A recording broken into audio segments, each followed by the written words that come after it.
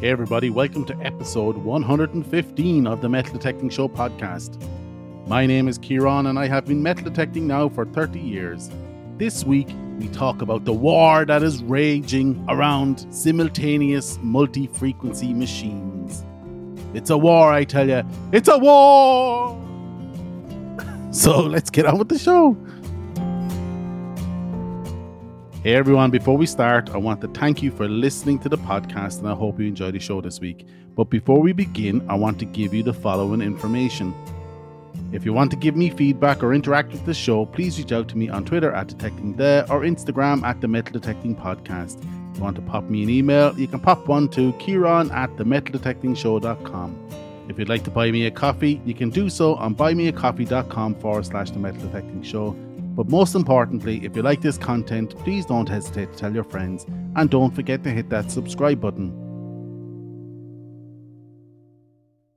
Hey everybody, welcome to this week's episode. Before I start, I want to thank you for the coffees, all my Patreons, everybody who has supported the podcast over the last couple of weeks. T-shirts have gone out to the Patreons and to the Buy Me a Coffee subscribers.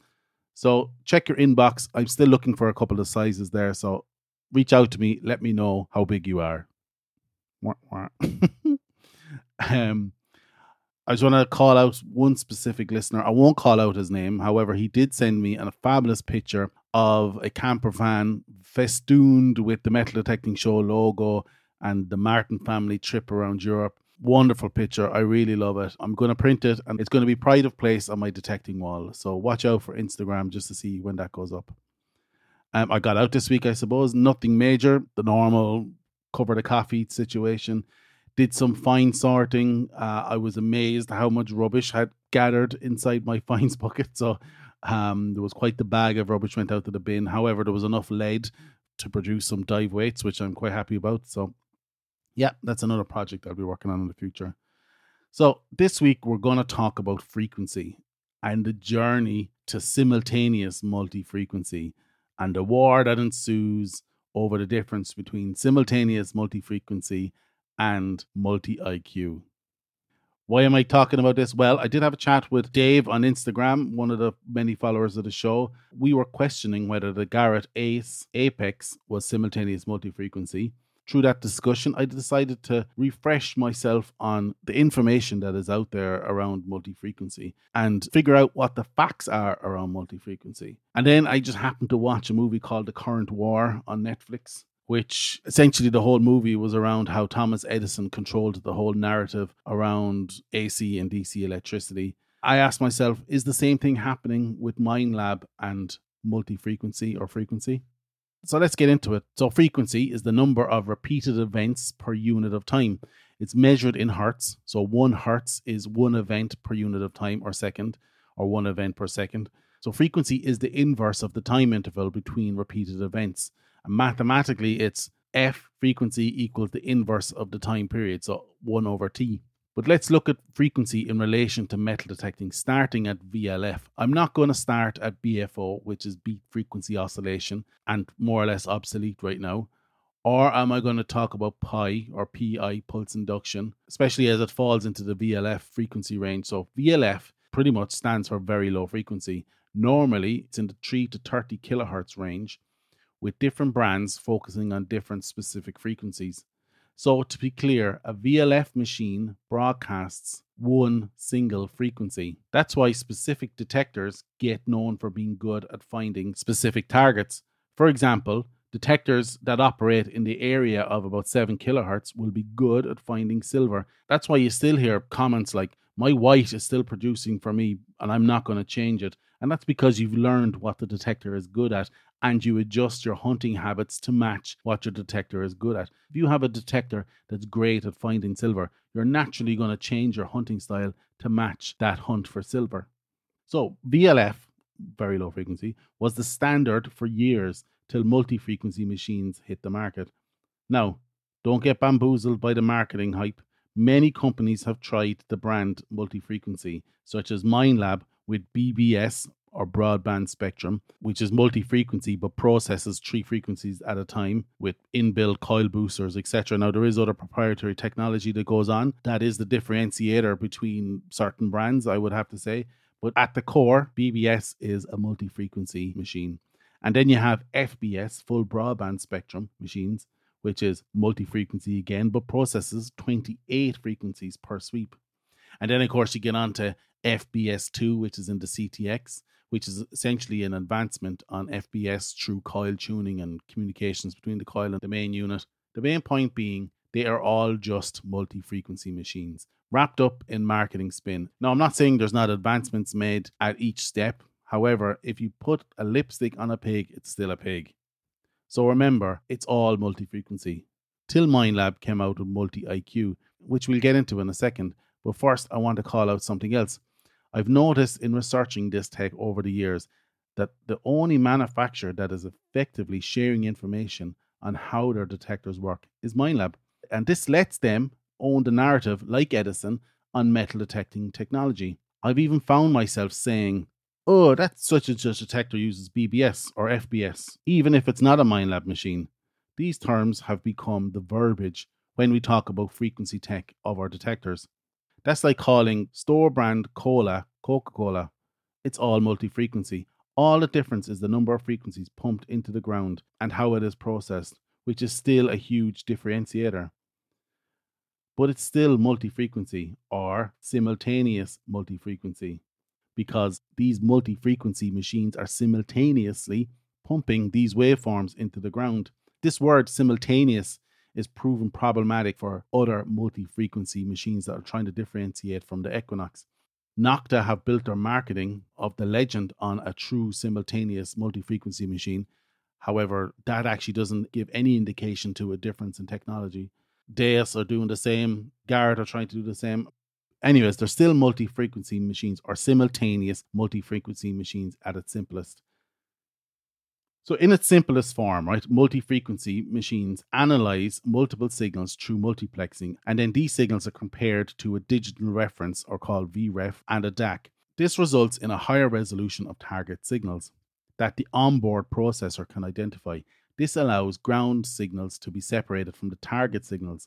This point is very important when we chat about multi-IQ. So let's get on with multi-IQ, another brand of technology from Minelab.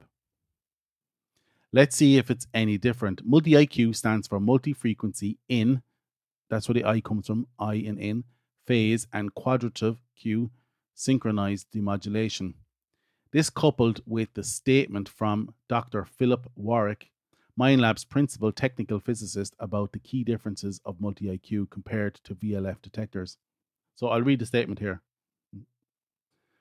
With the multi-IQ engine, the receiver is both phase-locked and amplitude normalized to the transmitted magnetic field, rather than the electrical voltage driving the transmitted field. This field can be altered by the mineralization in the soil in both phase and amplitude. So if the receiver was only phase-locked to the driving voltage, this would result in inaccurate target IDs and a higher audible noise level. Locking the receiver to the actual transmitted field across all frequencies simultaneously by measuring the current through the coil solves these issues, creating a very sensitive and stable detector. This is very impressive. The sheer accuracy required to measure these small variations is amazing. You're talking about nanoscale, but more from the doctor. For each frequency the detector transmits and receives, there are only 2 signals which can be extracted, which we refer to as I and Q. The Q signal is more sensitive to targets, while the I signal is most sensitive to iron content. Traditional single-frequency metal detectors use the Q signal to detect targets and then use the ratio of the I and Q signals to assess the characteristics of the target and assign a target ID. The problem with this approach is that the I signal is sensitive to the iron content of the soil. The target ID is always perturbed by the response from the soil, and as the signal from the target gets weaker, this perturbation becomes substantial. With some simplification here for brevity, if a detector transmits and receives more than one frequency, it can ignore the soil-sensitive I signals and instead look at the multiple Q signals it receives in order to determine target ID. That way, even for weak targets or highly mineralized soil, the target ID is far less perturbed by the response from the soil. This leads to very precise target IDs both in mineralized soils and for targets at depth. So when asked around how many frequencies, because in the past they very clearly indicated 3 for BBS and 28 for FBS, Minelab couldn't be nailed on the number, and to say that the minimum number of frequencies required to get the job done is more important, and it's more about how the frequencies that are used are combined and processed is now more important. Hence, multi-IQ is not a derivative or the evolution of BBS or FBS. It is a different method of a simultaneous multi-frequency metal detector. So the Legend, Deus 2, the Apex are all simultaneous multi-frequency machines. But are they using a different way of doing it, like Minelab? Or is it an enhancement of the standard simultaneous multi-frequency machine? And even though these are all great machines, and in some regards better than Minelab's offering, till they show their homework, Minelab will continue to own the narrative on frequency tech. I want to call out, I have quoted directly and aggressively from a great website called detectorprospector.com, particularly from the owner, Steve Hirschbach, who is an amazing voice in the metal detecting community. So go check out his website, detectorprospector.com, and you'll see that I have just hit the tip of the surface around learning about multi-frequency machines. So check out his website. I hope I can drive a little bit of traffic towards him because it is an amazing website that I have used and quoted repeatedly over the last couple of years. So to wrap up, multi-IQ, it's a simultaneous multi-frequency machine. The Garrett Apex Ace, simultaneous multi-frequency machine. The Deus 2, a simultaneous multi-frequency machine. And the Legend, a simultaneous multi-frequency machine.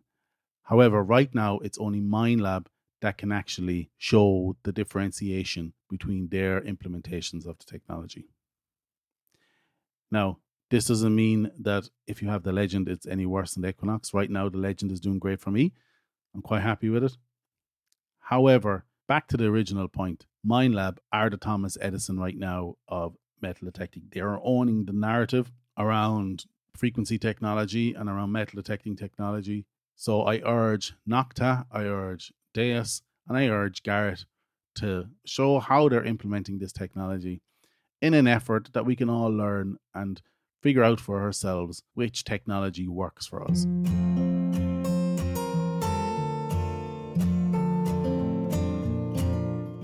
And that's it for this week, guys. I hope you like this episode of the Metal Detecting Show podcast. Check out the website www.themetaldetectingshow.com for this episode's show notes. Check out our Patreon page if you want to help the podcast stay alive or just want to buy me a coffee, which you can do so at buymeacoffee.com/metal-detecting. Also, if you'd like to leave me a voicemail, you can still do so on speakpipe.com/the Metal Detecting Show. The link will be in the show notes. If you feel like taking your appreciation to the next level, feel free to leave me a positive review on any podcast directory of your choice.